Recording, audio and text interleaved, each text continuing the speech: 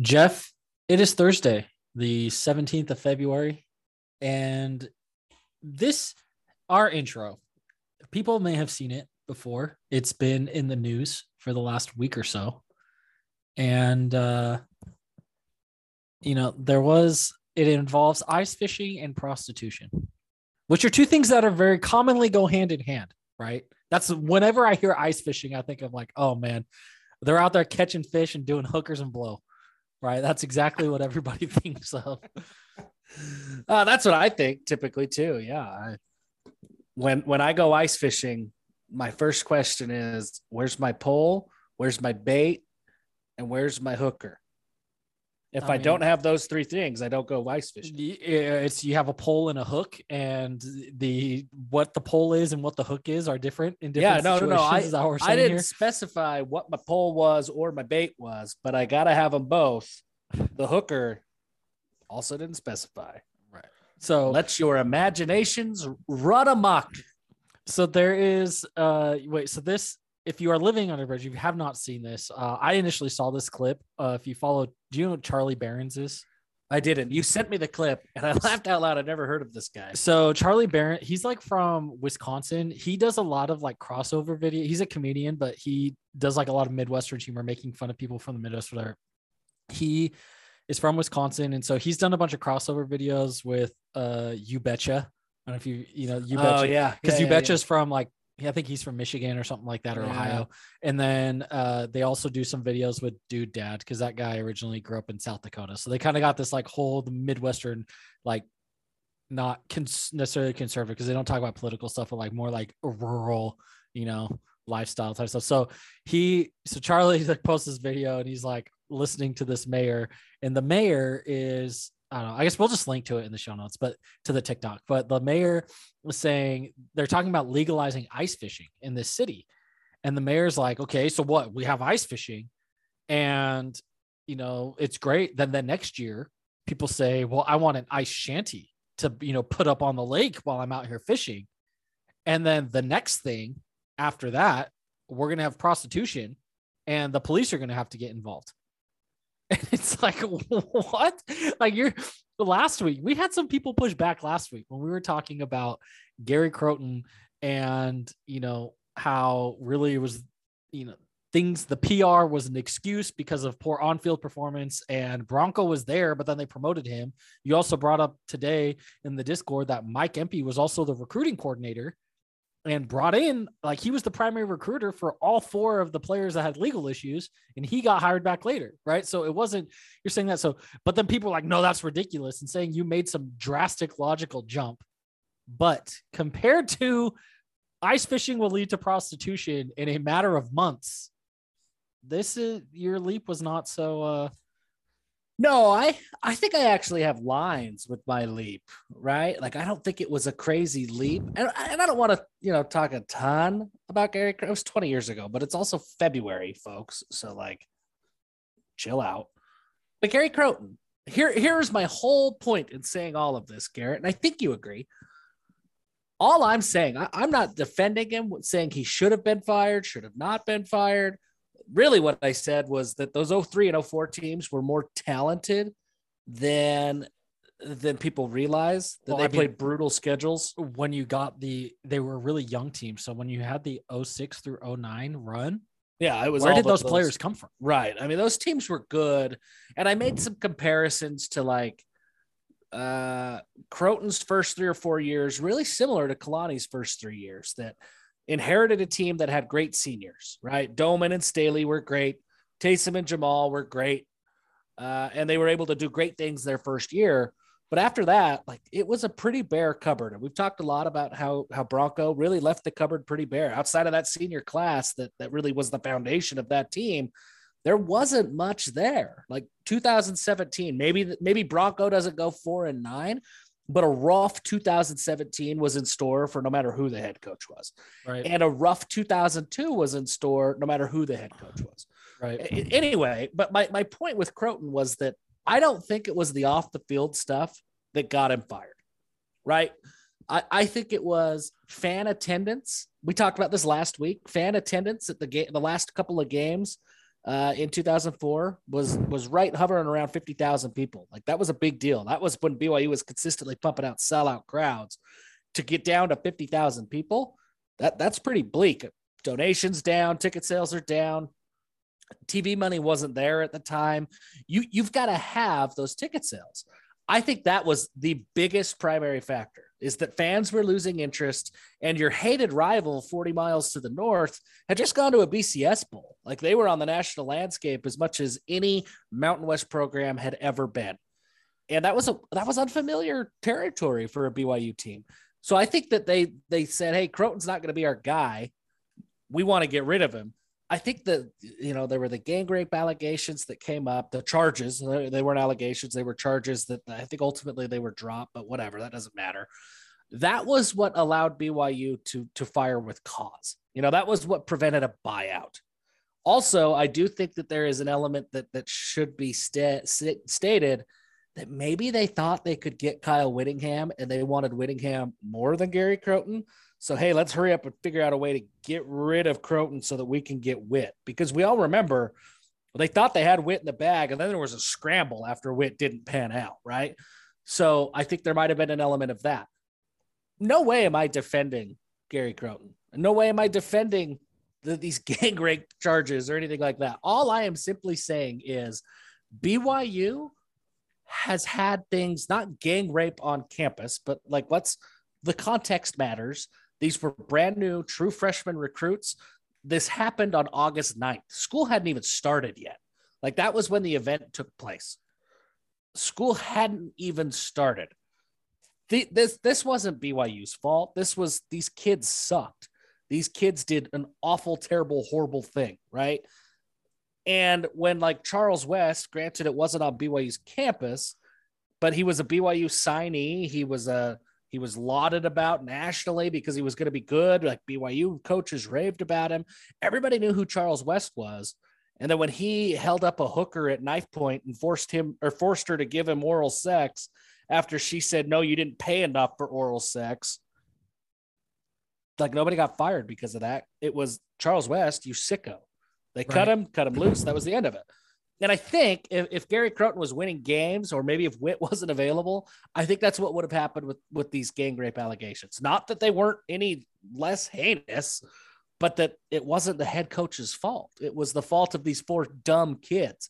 And if you're going to extend the fault to the coaching staff, well, yeah, I do. I think it would be the defensive coordinator or maybe the position coach, like Bronco coached the secondary. Let's not forget that. Maybe the position coach that brought some of them in. Maybe the recruiting coordinator would be blacklisted from BYU. But none of that happened. Bronco got the job. Mike Empey was welcomed with open arms back at BYU later on. Croton's the only guy who was blacklisted. And I just feel like he was the scapegoat, and that's fine. There's got to be a scapegoat. There's the old saying of everything rolls up to the head man in charge. It's yeah, that's true. So that's fine. But what do we know about recruiting? The head coach is very limited in how much interaction they have. And these kids hadn't even started practice yet. Right. Croton's interaction with these four guys was so minimal because he was the head coach.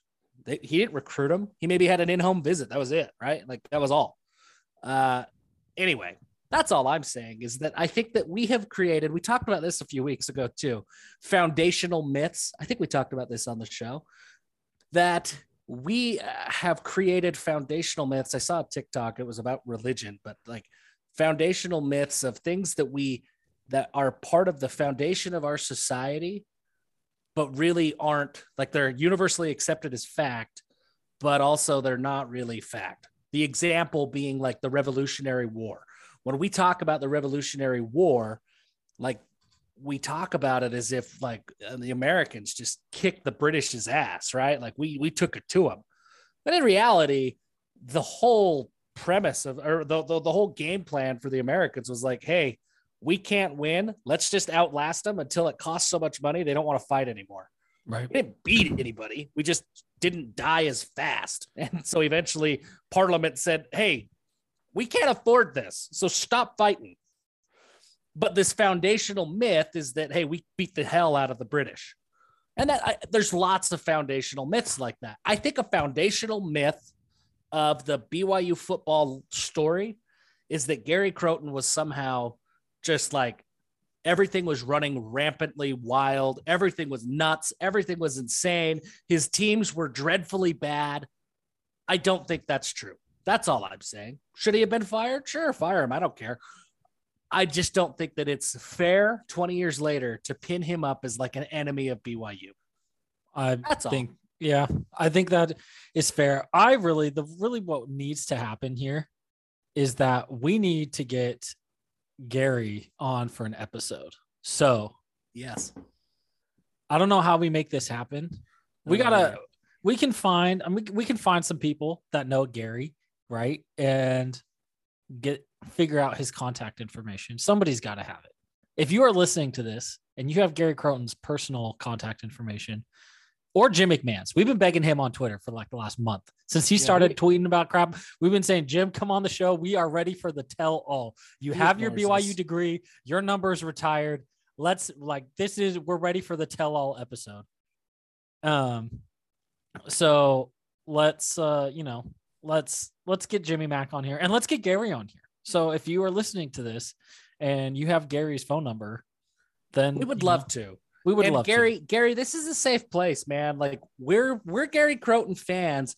We just want to talk about it. We want to get your side of the story because for 20 years, it's been one side of the story that is told. Right. And we're talking too, like the one side of the story. And I think a lot of people this is a good litmus test for how you appreciate football. Cause pretty much everybody I know that I respect and consider to have good football opinions, that is a BYU fan, will look at 03 and 04 and be like, well, crap, Ingeman got hurt, didn't come back the way he was. You had obviously the legal issues, lost a bunch of players. You played the two toughest schedules at that point in history. You're trying to rebuild. You've got, an underclassman, John. You got like a freshman, John Beck, who was hurt. Like, who was hurt, and a freshman, he was Curtis in and Brown. out. Yeah. A freshman, Curtis Brown. You're starting Lance Pendleton in games at quarterback and Todd Mortensen, and all these things. And then you look in that 2004 season, they still went 5-6. They were one win away from a bowl game. They lost 3 games to teams that went a combined 37-1. Like 37-1. Boise State had 1 loss, and we almost beat them on the blue turf. They lost. Well, yes. Matt Payne hits that field goal with time expiring. It's 37-2. It's 36-2, and BYU's going bowling. That UNLV game in 2004 is the game that everybody cites as like, well, you should be fired because of that. Like, yes, no excusing the UNLV game. That was a bad loss. UNLV was like 2-9 or something that year. They were a crappy team. Is that really any different than like UMass in 2017? No. Okay, even so let's like Toledo in 2019. Let's look at that game. Okay, even in that game, I have this box score up right now. I'm ready. John Beck, 34 of 67, which is not ideal, but not great. 358 yards, 1 touchdown, 1 interception. Not that bad. Curtis Brown had 8 carries, 102 yards with a 40-yard long run. Fahu Tahi, 12 carries for 11 yards. What the hell, man? Like, dude, Tahi, you weigh 270 billion pounds. How do you get less than 1 yard a carry on a dozen carries? It took 12 carries, 11 yards, a long of 9. That is the weirdest stat line I've ever seen from a 200. Trying to wrap my head around that. Right. And then Beck, he got destroyed. He had 8 carries for negative 22 yards. So there were a bunch of sacks there. I mean, Watkins had 9 catches for 117. Colley had 10 for 70. We got stuff in there. Flip side, UNLV, their quarterback, Kurt Nantkiss, I don't even say that, 9 for 27, a buck 30, 1 TD, 1 interception. What an ugly game. And then the running back, they had 2 running backs, Dominic Dorsey, 26 carries, 94 yards. Deontay Perkins, 13 carries, 44 yards. So, like, we outplayed them, but just had, sometimes you lose when you were the better team. And look, that's a weird thing. And Matt Payne, BYU have won? Of course they should have. But like, those games happen, right? Like remembering that one game, like Lavelle Edwards lost to UTEP. Let's not forget that, right? Like Kalani Sitake lost to Toledo, lost to UMass. Bronco Mendenhall, like we all know the games that he, like San Jose State, like he dropped games he shouldn't have dropped too. Like that happens. But every other loss in that 2004 season, Stanford was not a very good team. BYU lost to Stanford, but people don't remember John Beck got hurt against Notre Dame. Matt Berry got hurt, and it was Jason Beck who came in and played against Stanford. So you're starting your third string quarterback in an already extraordinarily young quarterback room, and you're playing a Pac-10 team. Yeah, a loss is understandable. They lost to Utah, who went undefeated. They lost to USC, who was maybe the best college football team we've ever seen. And they lost to Boise State, who went 12-1. And then they lost to a Rocky Long, New Mexico team. Like this isn't the New Mexico team of 2022. This was 2004 New Mexico. They went bowling that year. This is like, I don't have it pulled up, but I think Dontrell Moore was on that team. They ran that crazy. They were like the first team that ran that weird jet sweep action. And it was like crazy. It was exotic. And they were a pretty damn good team.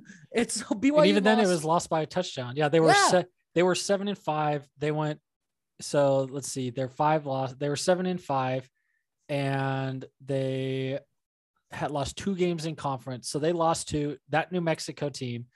They lost to Wazoo 21-17. They beat Texas Tech at home.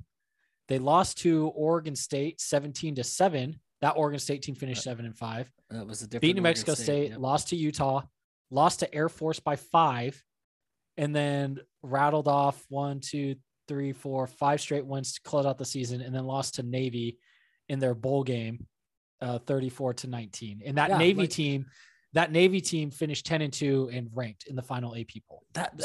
So their losses: 4 to Washington State, 10 to Oregon State, and let's see, obviously Utah, and then 5 to Air Force. I mean, it was like they had 3 losses by a total of, 17 points. 17 points. Yeah. So they were easily could have ended up an 8-9-1 team, which is how most things go, right? Like you do not end up a 10-win team.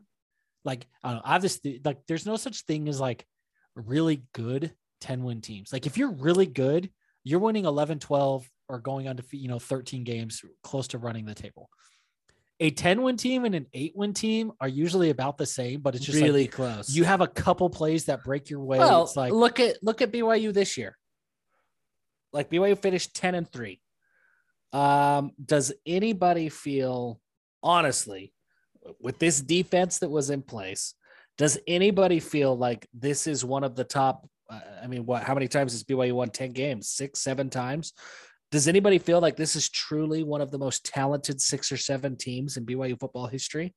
No, I don't think so. They lost to UAB, for crying out loud. Yeah. And you lose to UAB, you have, which that falls into that same kind of category of loss, right? But it's like, the Arizona State game, that was close. If Utah had gone another quarter with how the run defense was going, if the offensive line, if Jaren Hall had not stepped out of bounds and scored that touchdown, it may have left Utah enough time to score twice. Yeah, it's true.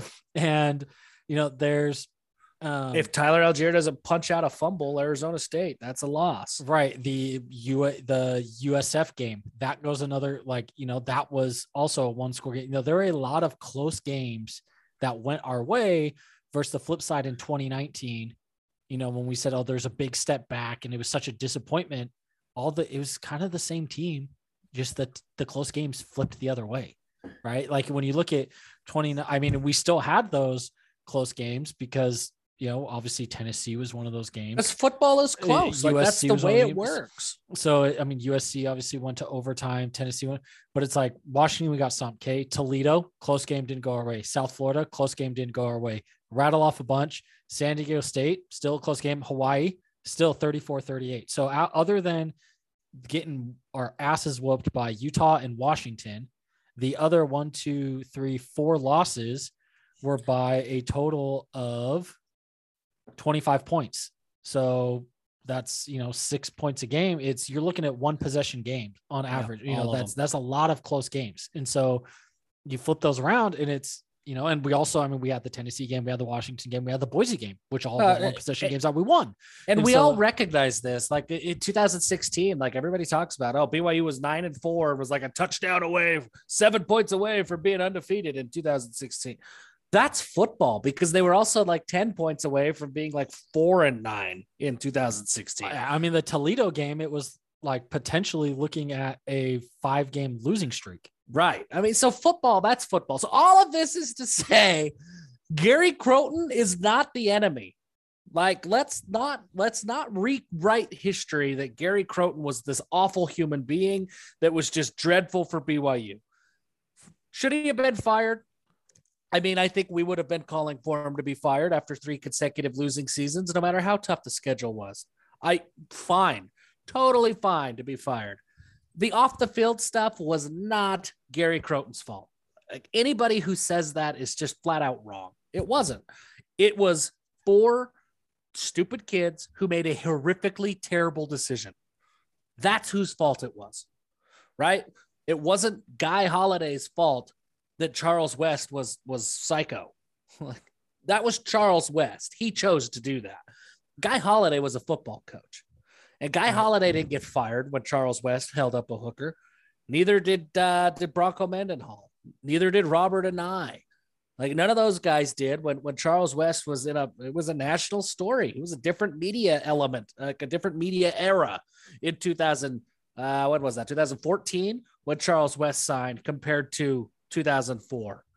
But nobody got fired because, no, that's not the coach's fault. The coach is like, yeah, you wish you uncover that in due diligence, but stuff happens.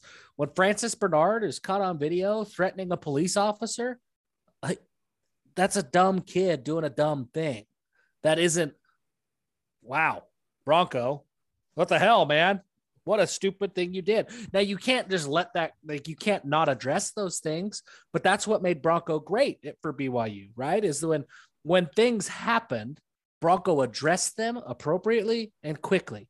Those 4 kids were dismissed from the football team immediately after everybody learned. Immediately. I just want to make sure that Gary Crowton is not the enemy. Good coach, bad coach, that's for not the discussion of the day, but he's not the enemy. He's not like somehow the villain, the Harvey Dent of BYU football. Yeah. That's it. That's all I'm saying. And I definitely agree. And I've said for a long time, that I don't think 2005, 2006 are any different. And actually, I think 2005 is probably a better team, and 2006 is about the same, because there were growing pains with having a young staff and a first-time play caller in Robert Anae in 2005, right? And so, that was another season where, things were needing to change and they had growing pains. And so, I don't think it is extremely unreasonable. How did we end up here starting with talking about hookers and ice fishing? We did. And so I don't think it's unreasonable. And I think anyone who is like truly adamant of, things were going to get shut down. Obviously we were not around. We did not know the people we know today. And there may be people who are more closely connected to the program where it's like, oh, it's going to shut down. But then again, it's like, if you look in that era, that's my biggest thing. Like, I don't buy that. Like, I know that's a narrative, but if you're that close, if you're so upset at what has happened in your football program, one, you're cleaning house, right? Like, you're totally cleaning house. Bronco Mendenhall, everybody's gone. You're starting from scratch. If the option is to pull the plug on the program or not pull the plug on the program, you're certainly not saying, okay, well, we'll keep the program in, but we're going to hire the guys who were involved. Like, no, you're not going to do that. Of course not. So I think that is BYU fan folklore that BYU almost shut the program down. I think it is folklore. And I also think it stems from the fact that this was in 2004. And in 2000 or 2001, it was announced that Rick's would become BYU Idaho and they were dropping sports. Yes. I think so that's I think all related. writing. So it was just like, well, they decided to get rid of it there. So, we're going to get rid of it here. Like we decided to get rid of it here. So it's like, they're going to shut it down. It's like, they were not going to shut it down. No, it was never going to like, be shut if down. it was multiple things, if there was something like, extremely like, if it was Art Briles, like if it was football sponsored gang rape, that's totally different. If it was Gary Croton covering up a gang rape, maybe that's a different story too. This was 4 dumb kids who made a stupid decision. They weren't going to close the program down because of that. Yeah. It was never that close. And if it was, what the hell are they hiring the coaches who were involved to be the head coach and the leader? Who was retained? Was anyone else who was retained on that staff? I think most of the defensive staff was. I don't remember, and we've spent way too much time talking about this. But I'm gonna see if I can find the list of. No, that doesn't have it. I'm trying to find. Oh, here we go. Does this have coaches? No, that doesn't have coaches. All I'm saying is that I think there were other elements, right, that led to the dismissal, and we have kind of rewritten a foundational myth that Gary Croton was just horrifically awful. And I just don't think that's true. I don't think that's fair. And I don't think that, and we kind of see, and Garrett, I think you and I are sort of part of it, but like we kind of done the same thing with Bronco Mendenhall. Like there are people that we have created this element that Bronco Mendenhall is either was the savior of the program, which, okay, he did a lot of good things to bring BYU out of where they were. But as we've talked about, like he was given a really, really, really well-stocked tool chest in order to do it, right? All the credit to Bronco for making it happen. But let's not discredit what happened before. It wasn't like Bronco was handed, Marshall's program after the plane crash and he had to rebuild from nothing. Right. He was handed a program that was on the brink of being really, really good. And he was the guy who got him there. But so you either believe that Bronco is the savior of the world, or, and I think this is probably where we would, have played a role, that Bronco had capped out, lazy, weird, too weird. We've kind of rewritten what it was. Like if Bronco would have never left BYU, I still think BYU gets to the Big 12. I still think BYU is in a very similar position of where they are today. Like BYU is bigger than any of these coaches. And anyway, at the end of the day, all we're trying to say, Gary Croton, we're going to get you on the show. We want to hear your side. Garrett, we have basketball program written on our agenda, and there's nothing else. It's just basketball program. And when we were running through our agenda, which is really an unscientific process that typically we do 3 minutes before we hop on to record, I said basketball program. And you said, what do you want to talk about? I don't know. They suck. I hate it. And that was pretty well all I wanted to say. Do you have anything you want to add?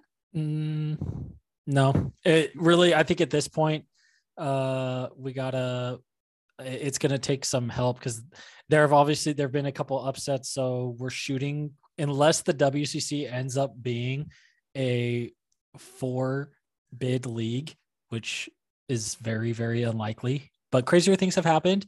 Probably going to have to win the conference tournament to go. I think the only way outside of a conference championship in the tournament, BYU has to win out the regular season, and then they have to go to the conference championship. If they can beat St. Mary's, is that today? I don't know. When they play St. Mary's, or Saturday. Yeah, Saturday. Got to beat St. Mary's. That's still a quality win. And then they got to take care of business the rest of the way.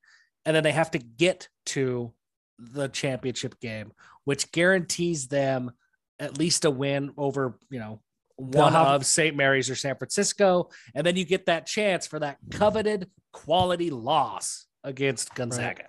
Well, you'll either have to, the way it'll probably shake out is you'll end up needing to also beat Santa Clara again, who's also a top 100 Ken Palm team. So it is, the path is there, but it's like they have to get at least, I think they have to run through the conference championship and get some help.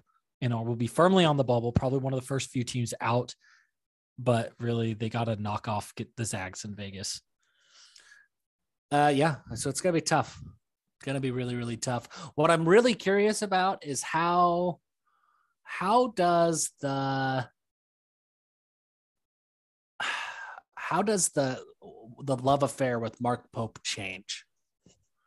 Like Mark Pope has been the guy, and I still think Mark Pope is the guy. Nobody doesn't think he's the guy, but the average fan, what changes? I mean, is he still the guy, or do the boo birds start to come out a little bit? any boober who comes out right now is ridiculously stupid, right? Like there's not, if you look at the objectively bad losses, there's really only one bad loss, and that is Pacific. Okay. Let's look at the other losses and where they're currently. Okay. We've spent a lot of time digging into schedules, but right. UVU happened in overtime. Like, yeah, I get it. That sucks. But UVU is also ranked number 112 in KenPom right now. Like, that's not a terrible loss. That is on the road.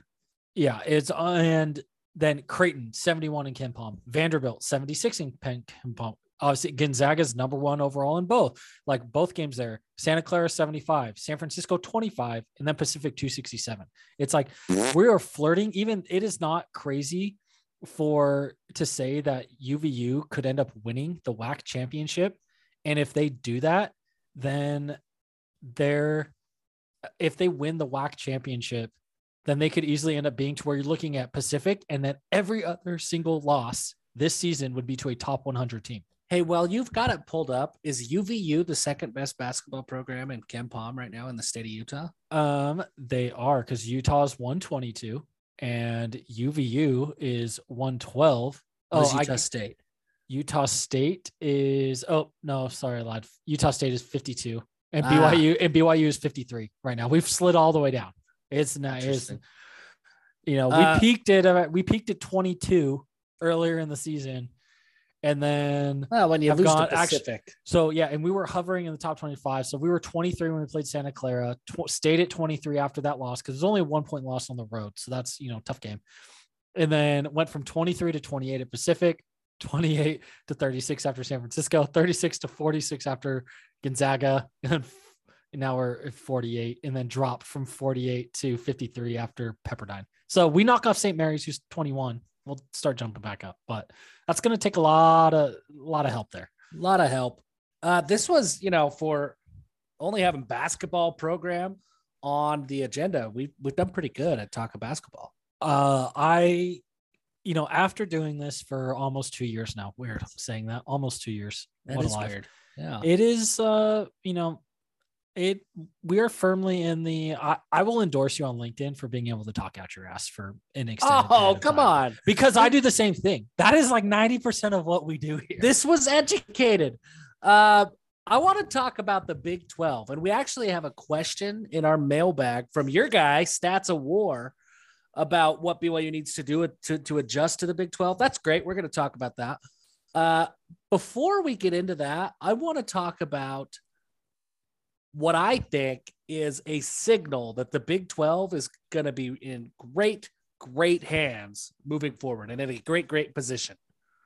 This year, okay, the Big 12, it was the craziest coaching carousel that we've ever seen. Like, think of the big name jobs that were open, right? Like Oregon and LSU and, everybody. There were a million.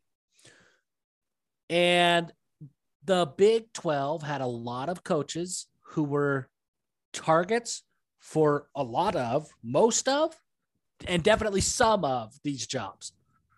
The Big 12 managed to hold on to Matt Campbell at Iowa State, Luke Fickell, the new Big 12, Luke Fickell at Cincinnati, who just signed a mega extension.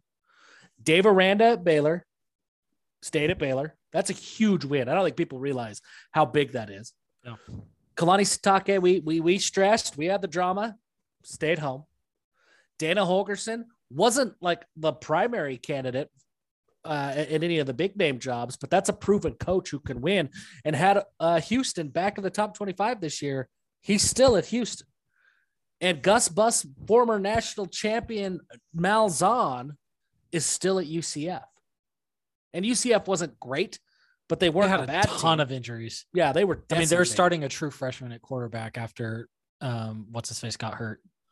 I love TCU's hire of Sonny Dykes.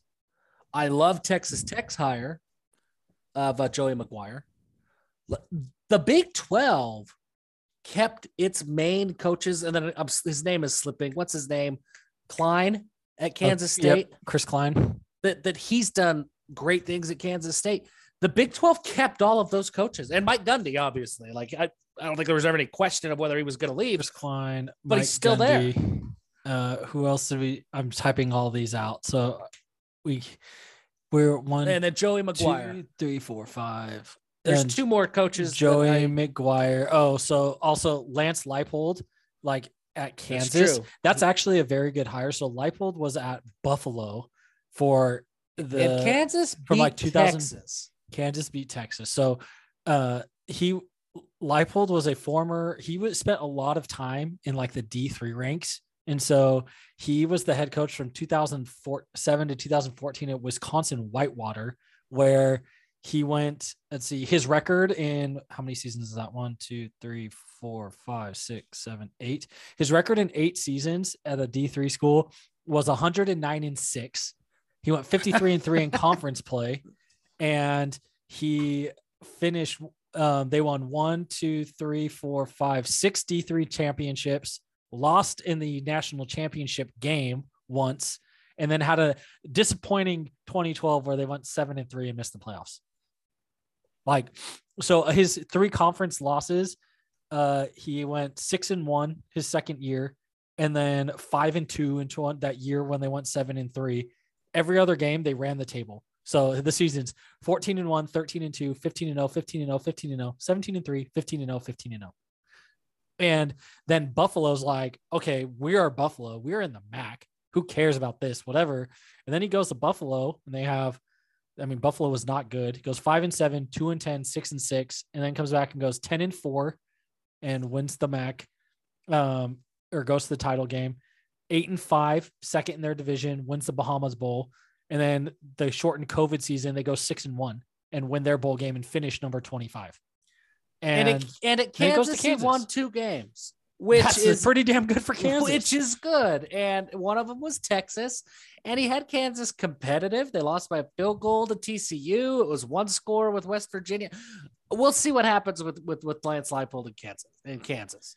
Neil Brown at West Virginia, if he doesn't turn things around this year, he's probably gone. His seat is getting hot. But even then, that was an understandable and a very good hire. Like, Morgantown, West Virginia is kind of like Troy, Alabama in a lot of ways, right? Like the other 10 coaches though are like proven good. Yeah. I guess Joey McGuire, like, we'll see. I like him a lot because I think he's incredibly smart. I think Texas Tech was smart to wrap him up early in the cycle, because I think he would have been a hot name after all those big jobs started to open up. The Big 12 managed to keep all those coaches. Most of them are getting raises. Most of them are getting extensions. The Big 12 is going to be a damn good football conference. And we've talked about it a ton, but the fact that all of those coaches, and who many of them had options to leave, chose to stick it out in the Big 12, tells me that as much as a head coach can be, they're at least committed to making the Big 12 a damn good football conference. It's going to be fun as hell going forward to watch these guys. It's going to be fun as hell. And I'll tell you why I think some of them stayed is because there's a large vacuum now with Oklahoma leaving, not with Texas leaving, because Texas hasn't done anything in the conference in a decade. With Oklahoma leaving, and that's why look at Lincoln Riley. He was like, I want to go where I can be the top dog I want to be the big fish in the small pond with a clear path to the playoff. He knew that didn't exist in the SEC. In Norman, so he skedaddled on over to Los Angeles, where USC's budget dwarfs everybody else in the league. Their resources, their ability to recruit, like even USC is terrible, and Clay Helton was so pedestrian and mediocre, and they were still falling ass first into Rose Bowls and top 15 classes, right? And now you look at this, and I think Luke Fickell thinks, okay, well, there's a ton of talent in Ohio, right? Like Ohio high school football is right. It's not Florida or Texas, but it's right behind it and very close. And right now in there, it's like you have Penn State reaching into Ohio. You have Michigan and Michigan State reaching in Ohio. Stoops at Kentucky has done gone up into Ohio, like going across the border and going from Kentucky. And now with Cincinnati there, you have well, and I guess Louisville there also right near the, Louisville and Cincinnati are only an hour apart from each other. Right there, it's like now since you have Fickle there, who is an Ohio guy who's like, hey, we just went to the playoff as a G5 team. We are a P5 team in Ohio. It's not just Ohio State anymore. There's another team in Ohio where you can get on the field and you will have a chance to go to the playoff. Like, yes, obviously understand, like they're going to lose guys to Ohio State. They're not going to, like, Ohio State's still going to be Ohio State.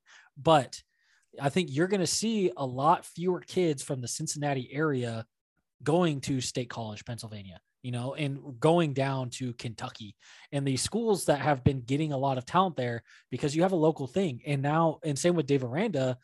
I mean, with Oklahoma leaving, Mike Gundy's licking his chops. Dave Aranda's licking his chops. Matt Campbell, I don't know what Matt Campbell's thinking because Iowa State has never been good until Matt Campbell took over. Right. And it's like, then you have Sam Malzahn. He also has an easier path. I mean, Holgorsen actually has a path now. So it's like, there is this void, especially, and I think for Cincinnati, Oklahoma State, and Baylor to really look around and say, hey, we're already kind of on top. We're doing well. We just need one or two more kids a year that we're missing out on before, but we can sell a path to the playoff better than some of these SEC school can. And it's, it's going to be tough for, if Texas starts missing a couple bowl games and Texas becomes an Ole Miss type program where, yeah, they go win 10 games every 5 or 6 years, but for the most part, they're going 8-5. They keep doing that. Texas is going to turn into Nebraska. Mm-hmm. And it's going to be a lot harder to keep the Texas image. And so I think those three schools specifically are primed to like take that leap. And I think that's why the coaches stayed, because they say, hey, I can get paid plenty here and I can be a hero here. And I have a clear path to a national championship here. I agree. And I think it's a great sign for the future. Now, dipping into our mailbag, we got a couple of questions here. The one from your guy Parker at Stats of War. I'd love to hear a conversation about what needs to change long-term recruiting wise for BYU to dominate the Big 12. We talk about this a lot. And I'm glad that there's some non-BYU fans. We need to get Parker on here. Yeah, I think we do. And that's another thing I'm just excited about, to have a conference, because you're invested in the success or the failures of your conference, right? And I'm excited to follow those other teams that are part of, like, we're all part of one conglomerate unit. Again, that'll feel great. What needs to change? A lot. I mean, a lot needs to change. With offering football players instead of basketball players to play defense. BYU has to get out of the project game as much as they have been. Right. I mean, BYU is never going to be a top 20 recruiting school ever. It's never going to happen.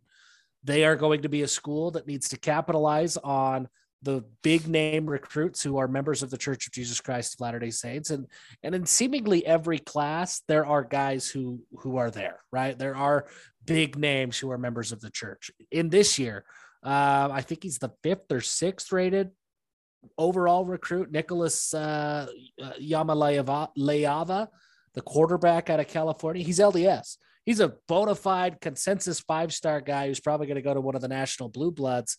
That's the kind of guy that BYU needs to get. Jackson Dart, that's the kind of guy that BYU needs to get in order to be, as Parker phrased it, to dominate the Big 12. If BYU is ever going to dominate the Big 12, they have to start landing those types of guys, the Siaki Ika types of guys. In order for BYU to be consistently competitive and have some blips on the radar, kind of like how Utah has done in the Pac-12, they have to get out of the developmental world. There's always going to be an element of developmental guys in BYU's recruiting classes, always, forever. That's not going to change, and it shouldn't change. BYU has built their entire reputation on guys who kind of fell through the cracks. So they can't totally forsake that, right? But they have to whittle those numbers down. They have to start saying, okay, we can't have 8 to 12 developmental guys in a recruiting class. We've got to have 5, 4, and we're going to replace those other 7 guys with, maybe they don't have as high a ceiling, but they have a much higher floor. Those mid 3-star type dudes that you hope pan out. You're still going to, try to develop them as much as you can. But at minimum, you hope you're getting a consistent role player and not just a guy who's clearly not going to be a football player and never makes it on the field. Like we've said 100,000 times, I feel like I don't have any issue with any of the individual players that were brought in BYU's most recent recruiting class. The issue comes with the number of guys who are developmental prospects. That's tough. That's really, really tough because if they're boom or bust, there's not a lot of middle ground. Right. And if they bust, then you just lost a lot of that high floor. Find a guy who can play on special teams. So to me, that's the biggest long-term recruiting change. You got to hope that you could steal away some of those big name dudes who happen to be members of the church. If you're going to dominate, you have to, especially at the quarterback position. But if you're not going to dominate, if you're just going to be competitive, right, you're going to maybe have a chance to win it, once a decade. If you're going to look a lot like maybe like a program like TCU has over their course in the Big 12, they've got to start getting more 3 stars and fewer developmental guys. Definitely. There's next question that we got deeper. This is from Blair Red. He gave us 2 questions. Deeper position group heading into the season, O-line or wide receivers. I think it has to be O-line. Kingsley, I mean, you have Kingsley versus Puka, but then still losing Neil Powell. You need guys to step up. Like the O-line, the only person you are losing is Empey, who was hurt for more than half the season, versus, losing Neil Powell was a big piece. Isaac, if we lump Isaac Rex in with pass catchers, right, he's going to be hurt and he's going to be slow coming back. So there's more guys that need to step up in the receiver room, but the O-line we're talking about moving good starters around to make room for better players that we brought in. Yeah, I agree. And at the wide receiver spot, it's really Puka Nacua and Gunnar Romney, and then a bunch of guys you hope take a step. So to me, I actually don't, I think the wide receiver group will show that they're deep, but here in February, I don't think they are deep. I think they have 2 really, really good headliners and then a lot of guys who need to have a good spring. But the offensive line, like there's 7 guys you can plug into any of those positions and feel like your production's not going to drop. I think it might be more than 7 this year. Yeah, it could be. By the time the season rolls around, I think it will be. I think right now you could say, here, mix and match in any combination of these 7, 8 names, and you're feeling pretty good about how your offensive line's going to look. The next question Blair had was bigger worry, the safety position or the defensive line? My answer is simple. It's the safety position. I think the defensive line has way more talent than they've shown. There were a lot of injuries last year. I think we kind of forget that. I think the defensive line's issues are more schematic than they are talent based. Yeah, I think it's both, but I said this a few weeks ago, I think the defensive line, the talent issues are forcing, in some of his scheme of like forcing so much onto the linebackers, but the defensive line, the talent issues make it hard to judge the schematic issues because those are a lot like they're tied together, right? Like, are you asking people to do something they can't? What do they actually ask? And so are they struggling to do what is being asked of them versus why are you, if they can't do that, why are you not asking them to do something different? Like it's a lot of chicken and egg there. And so I don't know what the percentage is, but I know that my personal opinion, the recruiting has been so poor on the defensive line. And there are so many projects there that you're banking all take a step, and it's so young that I can't even give an opinion on the scheme because we're trotting out there's times when there's 4 walk-ons with their hands in the dirt. Brooks Miley looks like a Ninja Turtle. Brooks Miley and Ice Moa come walking through the door will help immensely. But that's the problem is when your most talented guys in the room are a true freshman and a kid getting back from his mission, that's concerning that they are walking in and instantly 2 of your 4 most talented offensive linemen are guys who just got there. I don't even know if Brooks Miley looks like a Ninja Turtle. Brooks Miley looks like in Teenage Mutant Ninja Turtles 2, The Secret of the Ooze, they took those baby animals Shredder did and his posse, and they gave them whatever bionic ooze it was to make them mutants. That is what Brooks Miley is looking like. I think it was a dog, and I can't remember the other one, but That's what Brooks Miley looks like. He's huge. He looks like he could pick up an offensive line. Just the whole thing, collectively, like wrap it all in his arms and pick it up. He is looking, and he is one that I'm very excited to see what he does. But we get in these issues, and we kind of have the same issue with Troy Hines, right? And now it's like we're putting this all on Brooks Miley and Ice Moa, and we've seen it the last 2 years with Tyler Batty. It's like, oh man, we can be good if this guy just takes that next step, but injuries happen. And so when you only have Tyler Batty, Ice Moa, and Brooks Miley, and one or two of them get hurt, now what do you have? Yeah. And that's the situation we're saying. It's like, there's not multiple guys. And it's like those three will never have to battle anybody for playing time because they are head and shoulders just more talented than everybody else in the room. So what happens when that is, the step back that they are taking as soon as one of them gets hurt? I get it. I think I could make the same argument for safeties, but I think that's a good question. I think those are the two biggest worries on the team, quite frankly, safety and defensive line. I have a rant. We have an interview with Hunter Clegg here that we're going to cap off the show with. Really great interview. This is a long show because of that. We recorded and we kind of lost track of time a little bit. But with that interview, thank you all for listening to an extended edition of Give 'Em Hell Brigham. Yeah, I'm going to put this out. We'll talk about it here. So maybe hit pause. I'll put it out as a separate bonus episode. Oh, there you go. In case people want to do the rapid fire. Yeah, good call of listening to that. So, but yeah, let's talk about the interview. Great interview. Hunter Clegg. I have a rant I want to end the show with. I don't have a rant about Hunter Clegg, but I have a rant that I need to talk about that relates to recruiting. Hunter Clegg, though, is a 4-star defensive end out of American Fork. He's got offers. You'll hear him in the interview. He talks a lot about some of the schools, like most of the Pac-12 has offered. The ones who haven't offered are the ones who probably just realize they don't have a chance at this point, like a Colorado or something like that. He's starting to hear from Michigan, Texas, Michigan State, some of the bigger name programs east of the Pac-12 and the Intermountain West. So he's starting to blow up. He's as good as anybody. The one thing I loved about Hunter's interview, Hunter is taking his time through this process. He is more thorough than maybe any recruit I've ever talked to. You'll hear him talk about it on the interview that just, I think he said last week, maybe earlier this week, he went to BYU's campus on his own accord to meet with some business professor to discuss the football specific opportunities that football players had within the BYU business program. Like that's the level of due diligence that he is doing in every aspect of these schools that are courting him. He's talking with alumni. He's talking with professors. He's talking with players. He's talking with just friends who attend both schools.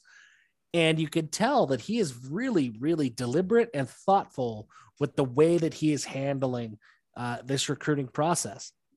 That's not to say that other kids aren't deliberate and thoughtful, but I think that Hunter Clegg is being more deliberate and thoughtful. And because of that, I think that whatever decision he ultimately reaches, I think he's going to be happier than the average kid. Like in this transfer portal era of college football, I think Hunter Clegg is committing to a school and he's committing to his future because of that school, and football is part of it. Where so many other kids, they commit to a coach, they commit to very one, specific thing. And when that thing doesn't pan out or that coach leaves, then their entire plan is thrown awry and they have to, hit the portal and change plans. Hunter is much more deliberate with that process. And that's cool. And that is cool. And that's the kind of kid that when they set foot on campus will be 100% bought into everything that BYU is. And they're, looking at that big picture. Yeah. So you're not going to want to miss that interview. It's a really great interview. It's short, 20, 25 minutes long. I guess it's not that short, but it was fun. We have a good time. So check that out in a bonus episode. Wrapping up this show, I have one quick rant, Garrett. If you are a high school coach, and it's now time, coaches are able to get out and start visiting campuses this spring. Coaches are also able to do things like BYU's having their coaches clinic. Like schools are able to do that again. if you're a high school coach and you are like miffed that you haven't seen a specific school, whether it be BYU or Utah or whatever, you haven't seen a specific school over the last couple of years. One, it's not about you, it's about the kids. So get the hell over yourself. Two, it has been since 2019 that coaches have even been able to visit schools.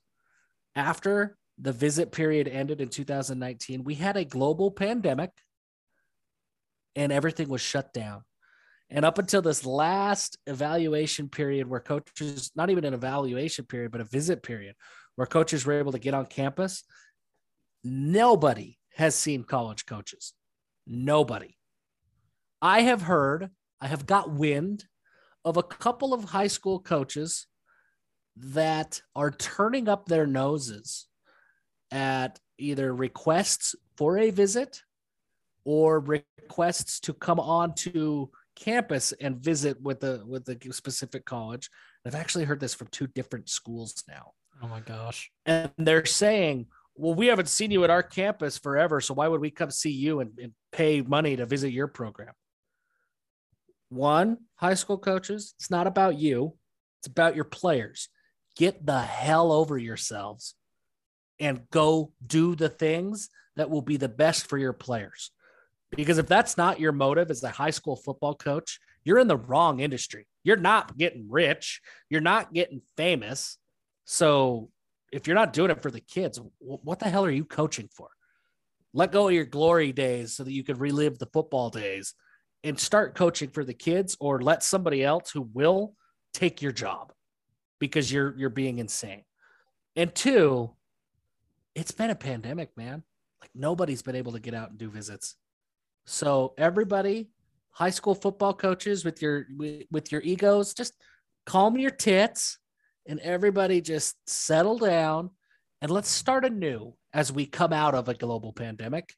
And let's just be happy that we're no longer in this global pandemic. I guess we still are technically now, but it sort of feels like it's over, doesn't it? Even though it's still here, even though people are still getting sick, it sort of feels like we're just all done with it. So it's over. Yeah. We're so collectively decided to say, screw it. Yeah. So that's my quick mini rant to end the show. High school coaches, get the hell over yourselves. You're going to have to tell me offline who these coaches were, because now I'm curious. I want the gossip. But Jeff, it has been a great episode.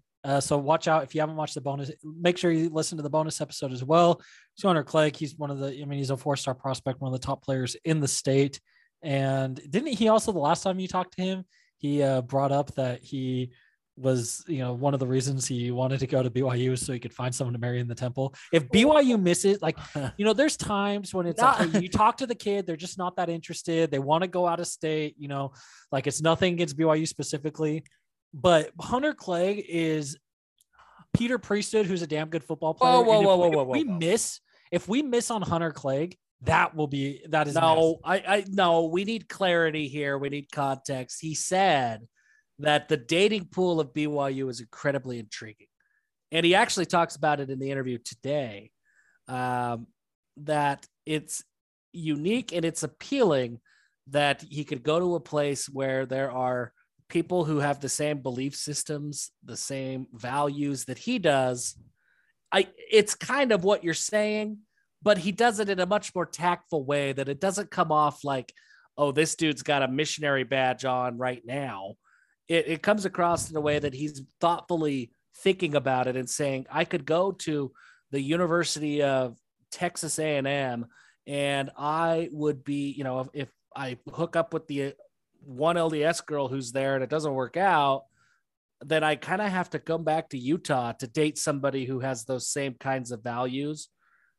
But at BYU, I don't have to. So right. He's more thoughtful than, and I don't think he ever mentioned the Temple itself. So I would be careful about throwing out that Peter Priesthood label. I don't think that's it. I think he knows what's important to him, and he is thoughtfully sorting through how each school meets up to that. You see that was tact right there. Yeah, it is. But still, I stand by my statement that if BYU misses on Hunter Clegg, That is the biggest recruiting miss, because that will truly be a miss when a kid is going out of his way to just go talk to random professors about the school. That is a miss. That is not a, hey, you know what, I'm just not interested, I want to go out of state, like whatever. That is, if you screw this one up, that's on you. We have one last, or this is, start thinking about this for the next week. It came in a little bit too late in the mailbag. We're not going to be able to talk about it, but this is something I want to do. Have you considered doing a life advice portion of the pod a la the Russillo podcast? Because life advice from BYU fans getting answered by Jeff feels like it would be interesting content. Yes. Believe you me, folks. Yes. Nobody knows how to live your lives better than I do. And I am fully equipped and prepared to give advice on anything. And I don't want to knock off Russillo and just take his bit, but 100% I can give you advice that will enhance and edify your lives. Amen. And we're going to do this. So maybe our next mailbag will be, our DMs are open. DM us all of your questions, concerns. Anonymous. We are here for the anonymous mailbag. My DMs are open, and it's mostly filled with huddle highlights. If you don't want to send it to the Give 'em Hell Brigham, what are we? What is it? The Give 'em Hell pod. If you don't want to send it to that, you want to send it to me or to Garrett, do it. I'm ready. I am ready to tell you how to live. Amen. And Jeff, give him hell. Give him hell.